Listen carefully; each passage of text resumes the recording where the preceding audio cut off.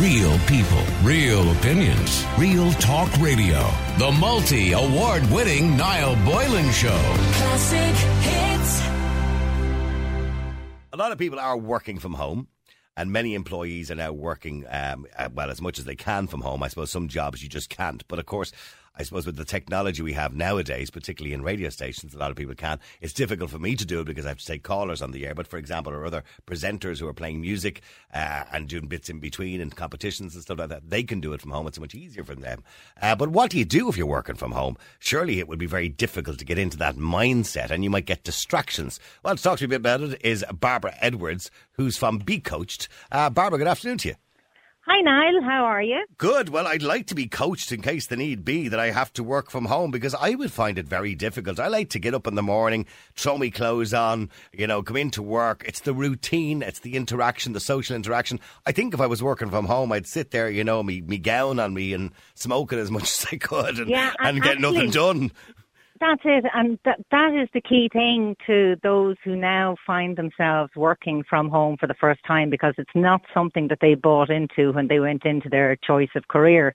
Unlike somebody like myself, self-employed working from home, or those even who signed up for remote work. But the routine of that morning when you get up is actually vital, because mentally it keeps that mindset going.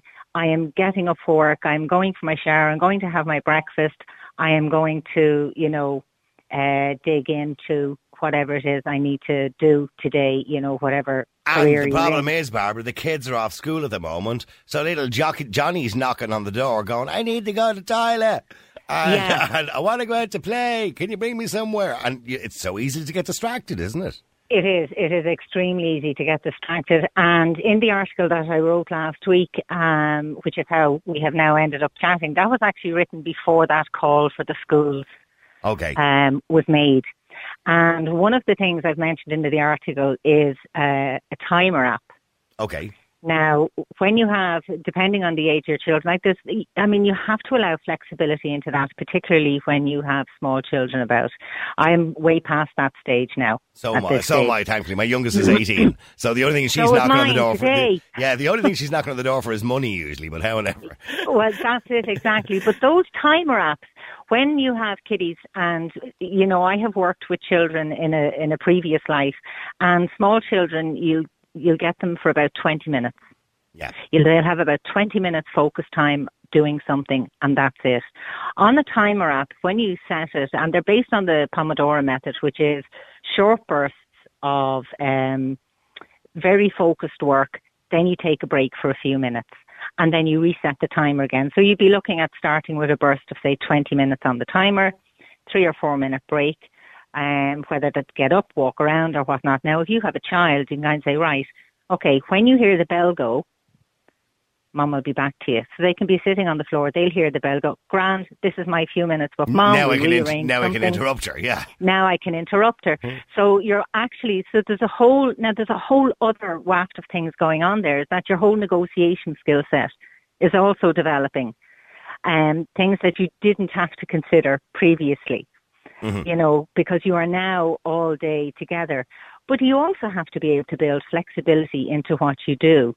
So if the child is small enough that they are going for a nap, you will find that for that couple of hours maybe that they are asleep, you are going to be at your most productive. Do not be tempted to go and load the washing machine. And do not be tempted to go and just empty the dishwasher. Sure, I'll do this now that little Mary has gone to bed now and she's having her nap. No, you know. So you got to get into a mindset that the boss is watching you. Because if it was me, I'd be on the phone to me mate. I'd be outside the door having a smoke. So you got to, I suppose, get into a mindset that what you would be allowed to do in work, you should only be allowed to do at home, I imagine. Absolutely, and that is key. So, in other words, it's different, obviously, for the role that you're in, because social media plays a part in it. But if you were in, say, an accountant's office, are you going to be on Facebook, Twitter, Instagram, or whatever during the day? No. So therefore, you switch it off at home for those hours that you are working. So you keep those same hours. If you start from 9, if your morning is, say, 9 till 1, you do 9 till 1. And if your lunch is 1 to half 1, get up, leave your desk, do a lap of your house or the car park by the apartment or whatever it is. Get out so that when you come back, that you have had that lunch break, you are then back into, okay, I have to sit down and I have to do. But in saying that, and actually it goes right back to the beginning, is where have you set up your desk? Or where have you set up your laptop? Where is the idea? The kitchen is probably a bad place because you're staring at the fridge. So that's probably a bad place to do it, yes. Yes, precisely. So one of the things that I would say now, I'm over 50. And the space that I would have grown up in the house is completely different to the amount of space that are in the houses and apartments now. But one key thing I would say is look at the space you have around you and try and set up out of your line of sight for when you switch off the computer at the end of the day. Right. So that when you sit down, that if you are going to be watching a movie or you are going to be sitting having dinner, you are not out of the corner of your eye going to see the space. That's tomorrow's, yeah. Because you want to separate your workspace from your leisure space. And absolutely. You also mentioned as well, particularly this would apply more so to ladies, although nowadays you never know, that you should get up and put your makeup on as if you were going to work. Yeah, I mean, and like as I said for men, if you shave in the morning heading out before you head out the door, carry on. Yeah, have a shave. Yeah. Absolutely, because I mean, if makeup, and I know sometimes for myself, now obviously I'm a long time working from home, and there are days I go, now this is not the day for makeup. But most people now, please God, all going well, they're going to be going back to their place of work. So they don't want to have to start saying, how am I going to have to re-establish the habits that I had prior to all of this? Getting up 2 hours earlier to put on makeup. Exactly. So you just get on, just patter yourself up a wee bit, as I would say, and have your shave if you're a man, if that's what you did, and look at yourself and say, yeah, do you know what? And dress. Okay, if you were a suit and tie that you had to have every day, dress smart casual, dress that you feel I am physically ready for work, because all these things have an impact. I mean, it's bad enough that maybe you're setting up in a small box room that hasn't been cleared out for the last 6 months anyway. Yeah. So it has become kind of the room where all the boxes and the old books and all are stored. But at least if you are physically dressed and mentally prepared that way, and how you look and how you feel, that has a huge impact then on how you think and how you approach your work. Okay, and in relation to just finally, I suppose, in relation to the way people feel, we have one of our producers at the moment, myself and Aisling are here at the moment, one of my producers, but the other producer is at home because she has to self-isolate at the moment. That's right, I was chatting to her earlier. Yeah, okay, so now what we did was this morning, but she kind of insisted on it because she was getting lonely, we went downstairs, as we always do, for a smoke every now and again to the car park, right? And we put her on FaceTime and she went out for a smoke at the same time. Brilliant idea. Yeah. Brilliant idea. And I did that actually with a group of women I know who are all, who like that they work from home as well. Yeah. And we all had our cups of coffee. And I'll actually be doing it during the week with some friends of mine. But it'll be night time because we've planned a wee glass of wine. Okay, well look, it's been lovely talking to you. And if people want more advice, of course, they can go to your website, which is www.becoached, that's becoached.ie, or indeed they can email you at info@becoached.ie. Thank you very much. So much. I appreciate you. Very interesting talking. Thank you for coming on the air. Niall. Barbara Edwards, there you go. Now, speaking of keeping things normal, I suppose all that comes down to your mental health. Because at this particular time, not just the fear of the virus, but the fear of maybe losing your job, the fear of the bills, the fear of being socially isolated, all that can have a massive, devastating effect on your mental health. Dr. Harry Barry is on the line to talk to me about mental health, and he specialises in that. I've read many of his books in relation to it. Good afternoon to you. Yeah, hello, Niall. How you doing? Good. This is a very difficult time, and one that you can really give advice to people on, because not just are we concerned about the virus, I think that's just a small part of it. I think most of us are not too concerned about catching it unless we're elderly or passing it on to our elderly parents. We're more concerned about the impact and the hysteria and losing our jobs, and there's lots of things going through our head at the moment. We almost want to empty our heads out of all these worries. Yeah, I couldn't agree more with you, Niall. I think we've the perfect storm here, because we've not only the genuine fear of people getting the condition itself, and more seriously of passing it on to those who are more vulnerable.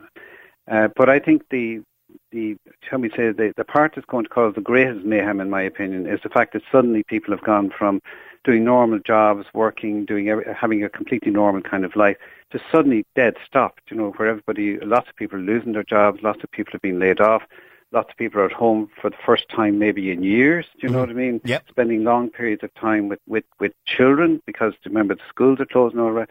So I think it's really important that first thing to do is that you have to normalise your anxiety.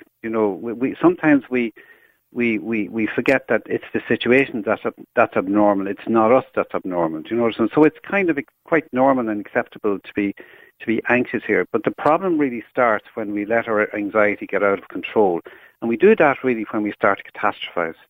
See, I get anxiety. Yeah. And when I get anxiety, I usually get a pain in my arm. And I always know when I feel that anxiety, and it's almost like, I call it sweetie mice, okay? It's almost like there's so many thoughts going through your head that you want to just scoop them all out and have a blank mind just for a few minutes. You know, that kind of feeling. You're overwhelmed with all these thoughts. Well, we call that general anxiety, where what's actually happening is we're getting this continuous run of catastrophic thoughts and foreboding about the future.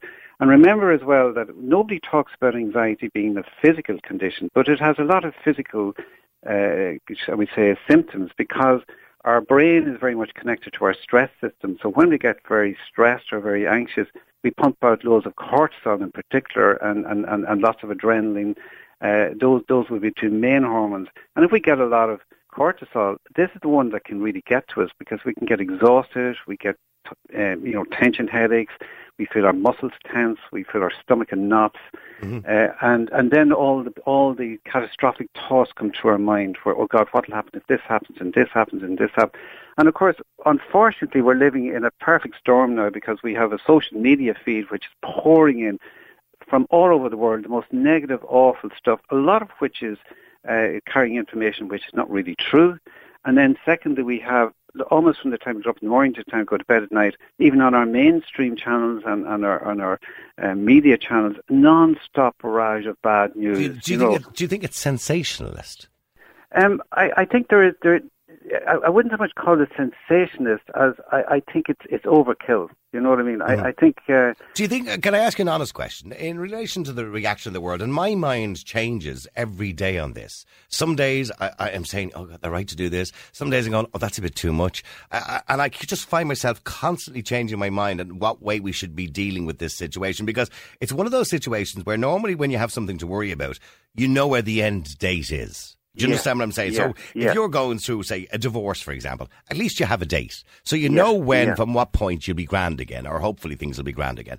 Or you're worried about, losing your job. Well, at least you know, I'm losing my job on that date. I can now start looking for another one. At the moment, we don't know. This is the problem. People see no end. They're looking for the light at the end of the tunnel, I suppose. Yes, I think the first thing I would say to you is what we're experiencing for the first time in real life is what most people with anxiety really suffer from most, which is a demand for total certainty. So the person who's anxious is looking for 100% certain that certain things will or won't happen. But this is the greatest exercise in uncertainty that we're ever going to experience. Because in real life, Niall, we all think foolishly that we have total control over our normal everyday lives. But life can come in like with the click of a finger and turn our lives upside down. So I think the first thing, all you can do here is you can't change the circumstances. The only thing you can do is change how you think about it. So a very intelligent way of dealing with this is to get into good routines in your daily life, because the more you're involved in doing ordinary, everyday, simple, routine things, the less time there is for your mind to kind of go off into this ruminatory pattern, catastrophic pattern. So get yourself into steady patterns. If you're stuck at home with children, for example, it's really important that you try and treat Monday to Friday as if it was a normal week. You get up at the same time or within a reasonable period of that time. You try and break the day up into definite chunks. You get your kids doing certain activities. You get everybody out of the house as much as is possible at the moment, because at the moment, even if it's out the back garden, you get a ball out, kick a ball, do anything. Do you know what I mean? If you're lucky enough to have transport to get out, go out to open areas, go out to parks, the beaches, open areas where there's no risks, and just get out into Mother Nature, because Mother Nature is a wonderful cure. And I also think make sure you look after the basics. Make sure you're sleeping. Get up, go to bed at the same time, get up at the same time. Try and eat well. Watch the alcohol stuff, because it's very easy to start drinking. It's very easy, I suppose, at the moment when people are working from home or they've lost their jobs. It's very easy to start going back to eating too much or eating at the wrong times.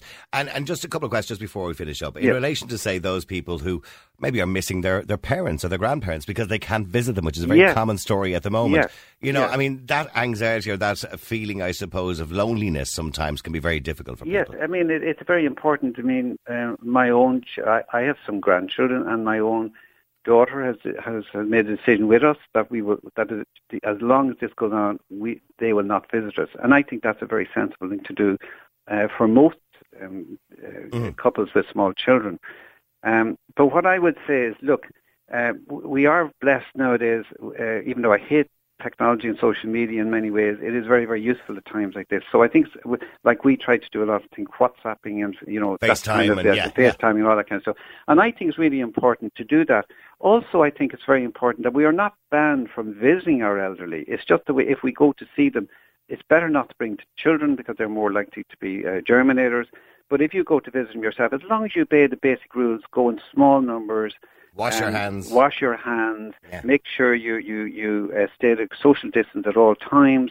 We're not banned from seeing them or anything like that. So I think it's important that will be stated. But I do think it's very important that we try to make elderly people will get very lonely during this period of time. So it's very important that we keep in touch. I think it's also important for all of us to be very community based at this moment in time. Well, I think we are. I think I tell you what, when this ends, I think we've all learned something. I think we've learned there's another way of living. I also think we've learned a lot about hygiene. I think that's another thing. But just finally, before you go, maybe we should get back to that question in relation to, because the one thing that does affect mental health is the hysteria, more so than everything else of the whole thing, right? Absolutely. And the uncertainty, as you pointed out. Yeah. And you talked about the news media and how they're dealing with this.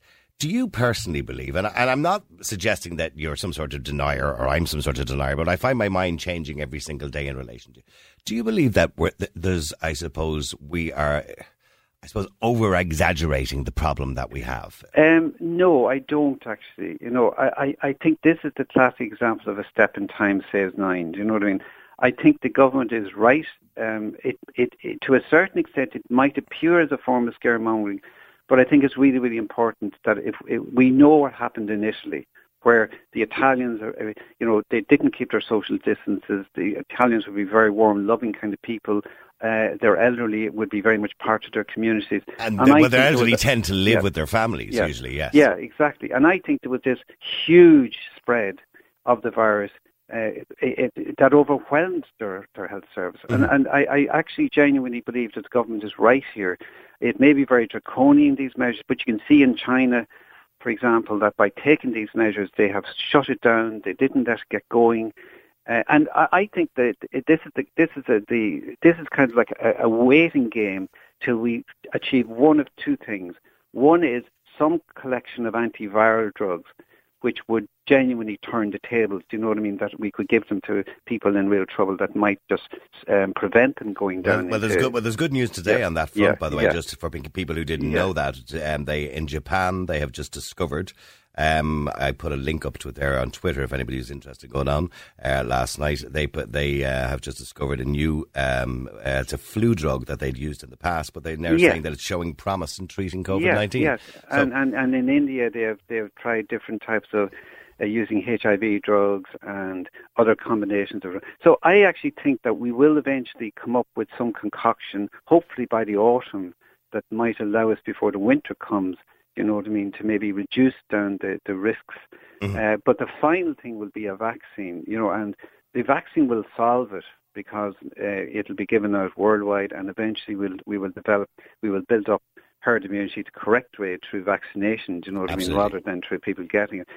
But I do think, look, this is, I would appeal to people, this is very tough on us all. We're all finding this very tough. It's very strange. And I think it's very important what you're saying, by the way. Yeah. We're all being told to look after ourselves physically with the hand washing and social distancing, but look after your mind as well, which is really important. Really, really look after your physical and mental health. Look after your relationship. Make sure you keep your relationship safe and secure. And by the way, divorce rates in China went through the ceiling, I believe, for 2 months. And by the way, infidelity went down because people couldn't get out. Yeah, very, very interesting. But one thing, I maybe might finish with this. Do you know something? This is actually maybe a wake-up call for us all. We're living our lives, and I keep talking about this, at incredible speed, completely the wrong way. We're totally stressed. We're not putting the focus on all the important things in life. Do you know what I mean? Our own personal, physical and mental health, our relationships and our children. We're obsessed with all kinds of nonsense and rubbish and social media and all of it. So maybe this might bring us back to what really matters. The only thing really matters is our own personal health, our relationships and our children and our wider family. And all the rest doesn't really matter. But maybe it might, if it does nothing else, bring us back to what really keep us mentally well. I think it would really be a good thing. By the way, just one question here for you that you would understand this better than I would. Could you ask Dr. Barry, there's a schizophrenic lad, age 22, on clozapine, I think it is. Yes. Is he very vulnerable to the COVID-19? In other words, do you believe there's more, does that cause immunity problems? That's a difficult one because I wouldn't really be an expert in that area, but my instinct would be that they might be slightly more vulnerable, but I certainly wouldn't consider them to be, unless they're, most people on Clozaril will be having regular blood counts done, unless their blood count was down. In that case, it might be an issue. But I would assume if their blood counts are normal, that they would fall into the normal risk. But everybody should be taking the proper precautions anyway, irrespective of age. All right, well, listen, thank you very much indeed, Dr. Harry Barry. I appreciate you going on the air today. All right, loads and loads of people texting in, different questions. I could have spent the whole day asking Harry questions there, by the way. All your questions coming in. I suppose the most important thing, is look after your mind as well as look after the physicality. We've been told every day a million times, wash your hands, social distancing, clean down your surfaces. I have my spray here. And I spray it on this microphone every now and again because I'm talking into it. And we all have our own little gadgets for the microphone. All those kind of things we're told to do because that's for the physical side of us, to stop us from getting the virus. And by the way, for most of us, it doesn't really matter too much whether we get it because we'll recover from it. But to stop us from getting it so we don't pass it on to those who are more vulnerable. That is the main concern for everybody, because if we look at the deaths that we're having, and thankfully very few, as I said, the mortality rate in Ireland, here's the real positive to take out of this. The mortality rate in Ireland currently is probably no more than the common flu. And that's the same goes, for example, in many countries in the world. But unfortunately, some countries seem to be affected more than others, and that's a lot to do with age groups, it's a lot to do with the way people live their lives and culture and etc. Tom Murray, how is things? Not too bad. From AirTech Compressors. That's it. And this is where the community comes together at times like this. You're the director of AirTech Compressors, of course, and you want to offer your assistance in any way possible to businesses, I suppose, who are struggling out there. Well, it's more so we need to start thinking outside the box about this thing. Right. And this goes from every industry that's out there. Now, in all fairness, the pharmaceutical industries are working, trying to come up with a vaccine for this. There's other pharmaceutical factories in this fantastic country we have that are producing and manufacturing surgical health equipment. So, by the way, did you know, I didn't know this till yesterday, yeah. The ventilating machines that we're looking for, that we need more of, obviously, as this virus takes hold, 80% of the world's ventilators are produced in Ireland. Well, there you are. Now, that's another thing where we, our services come in. We have air compressors. So we sell them, we rent them, we repair them. Now, we deal with the biggest multinationals all over the world. Okay. So basically what we're saying is, if we just say hypothetically, if Ireland needed a massive amount of ventilators in the morning. Yep. This is where people need to start thinking outside the box of a profession that you're in, whether it be HVAC units, whether it be a mechanic, whether it be a carpenter, whatever. But air compressors are in 90% of the industry in Ireland. Yeah, right down to the lad that changes the wheel on your car. Exactly. Yeah. Pharmaceutical, food and beverage, product contact, and medical. The most important thing, medical. So what can you offer to assist people at the moment who are kind of in difficulty in business or need a little bit of a dig out every now and again? What are you offering? Well, a dig out. We gave our banks a dig out in 2000. No, we sure did, Tom. You know, yeah. we did. Maybe they'll give us a dig out now. Yeah. It's, you know, we have impoverished so many hundred thousands of people to facilitate so few at that time. Mm-hmm. Whether it be bondholders, whether it be bankers, you know, and then our kids and our grandkids are going to be paying $200,000 per head of something they never created, or even the working woman, frontline, backline services of this country. We've never created this. In 2009, the banks or 2008, the banks continuously ringing me, you need to take out a loan, you need to take out a loan. You're pre-approved for another loan that you don't want. Yeah, I know. And we did. Because we were mad. That's why we did. We were mad. I don't just want the house, I don't just want the car, but I want to have an apartment in Bolivia. Exactly. So listen, to go to the chase anyway, your company, of course, you're the director of Airtech Compressors. You would like to, Airtech, I suppose... Sorry, Niall. Oh, Airtech. Safer space at the moment with this thing going on seems to be... Yeah, okay, Airtech. Okay, not Airtech, Airtech. Airtech Compressors, okay. And basically what you want to do is check people's air quality, and that's a service you're willing to provide for free. Well, the services we offer is air quality testing. Okay. Now, we don't know if this thing is airborne. We don't know nothing about it. Well, we know it's not airborne, but it is in droplets when people sneeze or cough. Droplets. Yeah. Now, what we just discussed there about airborne or droplets, so basically our air quality test boxes are there to test air quality that's been produced.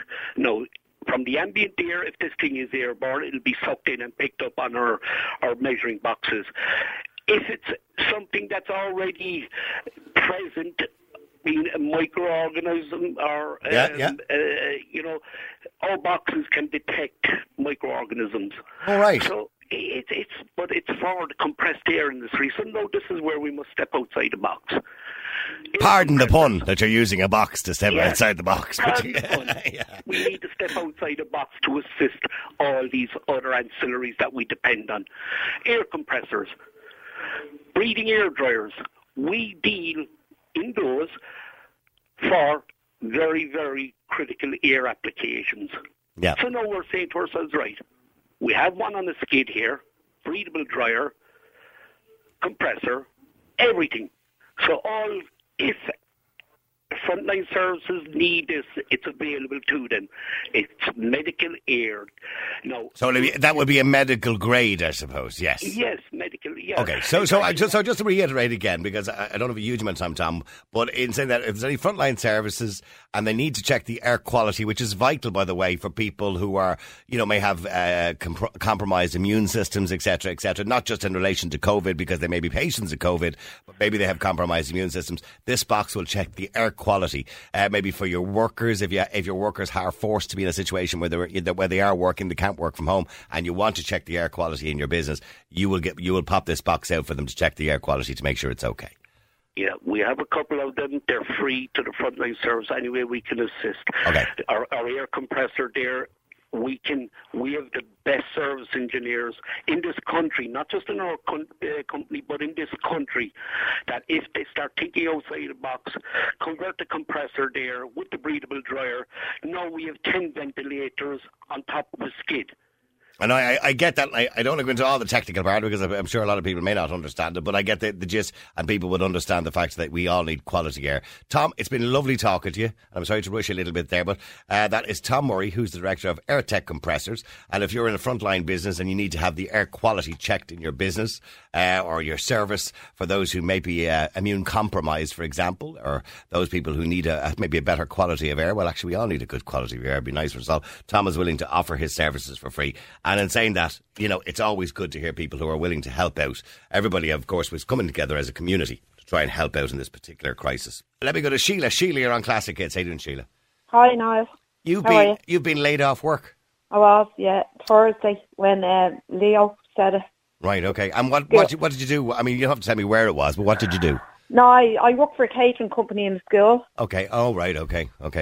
So yeah, because we don't think of the knock-on effect of the schools closing, the catering companies and school secretaries and all those other people as well that are involved. Absolutely. Yeah, it's scary though, isn't it? It is worrying, isn't it? But, I mean, look, at least you know that the schools will reopen again.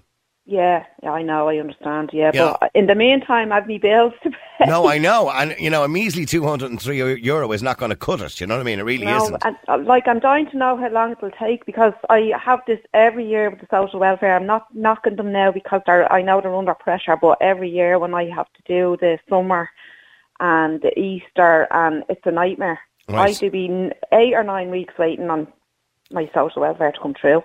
Well, you will get back paid, but that's no good to you sitting around for 8 weeks with no money in your pocket, is it? No, exactly.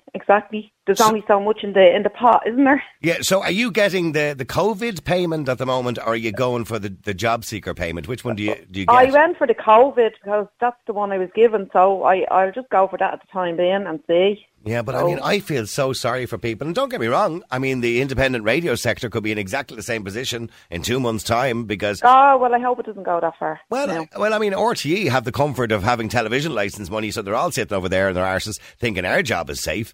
But the independent sector, which makes up most of the radio stations in this country, I mean, they all fund themselves. Our advertising revenue will be down because places are closed. Hotels and restaurants and bars who advertise with us. Oh, it's a huge knock-on effect, Absolutely. Isn't it? So we could all end up in a big trouble, and the government needs to step in. That's what I said to Niall Collins earlier on. It's all well and good telling a pub to close or telling a school to close, and people like you would have a job, but what are they going to do about it? And I did agree with you yesterday about and you had a rant about the government. They aren't doing enough, sure they're not. Well, it's that old cliche, a lot done, but a lot more to do, and they should be doing it quicker.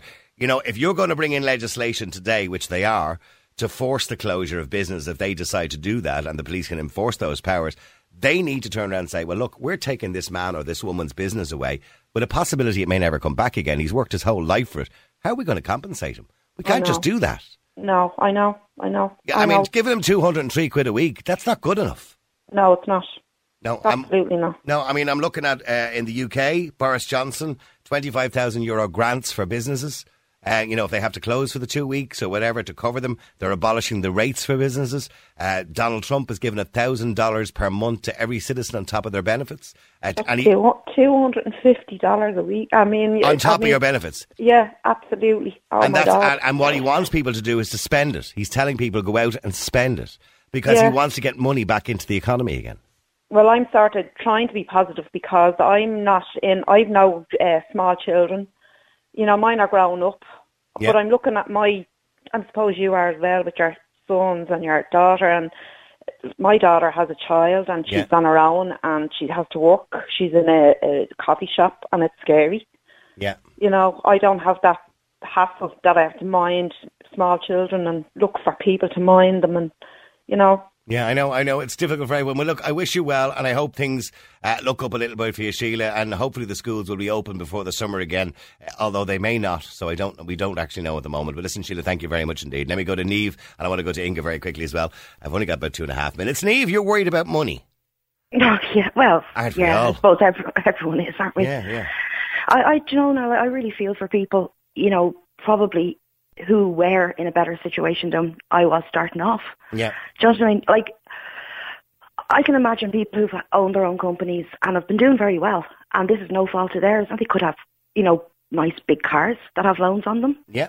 They could, and this isn't their fault. Nobody should criticise somebody for having a nice car that they've earned. But there's a level of begrudgery out there. Because I put up a tweet last night about independent radio, and I said that the government need to step in and take the 15 million that they give every year for the Sound and Vision grant, which we won't need, to suspend that grant and give it to the radio stations in the independent sector, which is taken from the television licence, by the way, or share out some of the television licence, because, for example, RTE are not covering sporting events at the moment, or outdoor events, so they're saving money. So that money should be given out to the independent radio sector to help us survive this like every other radio station, because we're just as important as RTE. But they probably more important. Well, they're not. Fairness. Well, I think I'm more important than Ray D'Arcy and Joe Duffy. But I mean, that's beside the point. But they're not going to do that, and we're going to have to struggle through with our own investors, who will have their own stresses and worries. And everyone is struggling through. And do you know what I think this is going to do as well now? This is going to, bring people down to earth a little bit. This time last year, or coming up to Christmas, all I was hearing on social media was, oh, bloody social welfare getting their bonuses for sitting, doing nothing. Everyone's going to see now. Yeah. It's not easy. Living on €203 a week. Let's do the math. But here's the thing, and I'm not having a go at people on social welfare, because that's the lifestyle they have at the moment. And I know it's difficult for somebody on welfare, particularly somebody who's a carer living on a low income. Ones. Yeah, absolutely, right? Yeah. But what we have here are people who have worked hard. Maybe got college degrees, worked hard to build a business, or maybe people who worked hard to get, promotions in their business, or people not in the public sector, they're safe as houses. They don't give a shite about this because it doesn't affect them at all. None of them are going to lose their jobs. So we got all the guards, the nurses, the doctors, the teachers, all the people in admin and the revenue and social welfare, all those offices. None of them are going to be affected by this. But and these are the people that had to take took the houses on the higher rent because at the time they could just about afford it. Mm-hmm. Now what are they going to do? They can't afford €1,800 a month. Well, what's the government €205. Let's make. I take back everything I said nice about them yesterday, Niamh, because they're not doing enough. Because they're telling us to talk to our landlords. Yep. Now, Well, that's all well and good, and I heard Pascal say that yesterday on the news, and he said, if you can't pay your landlord, tell him you can't pay him, and then he can claim back the 3 months holiday from his mortgage company. But what happens if the landlord doesn't have a mortgage, if he owns the property? Why should the landlord accept that you're not going to pay your rent for 3 months? And just says no. And at the end of the day, my rent, if we're lucky, look, he's still in work. But our rent, €205 a week, wouldn't even come close to it. And your landlord has bills to pay as well, don't get me wrong. I'm sorry, Niamh, I've run right out of time and I'm really sorry, but I'm going to talk to you again tomorrow, all right, I'm sure. Real people, real opinions, real talk radio. The multi-award-winning Niall Boylan Show. Classic hit.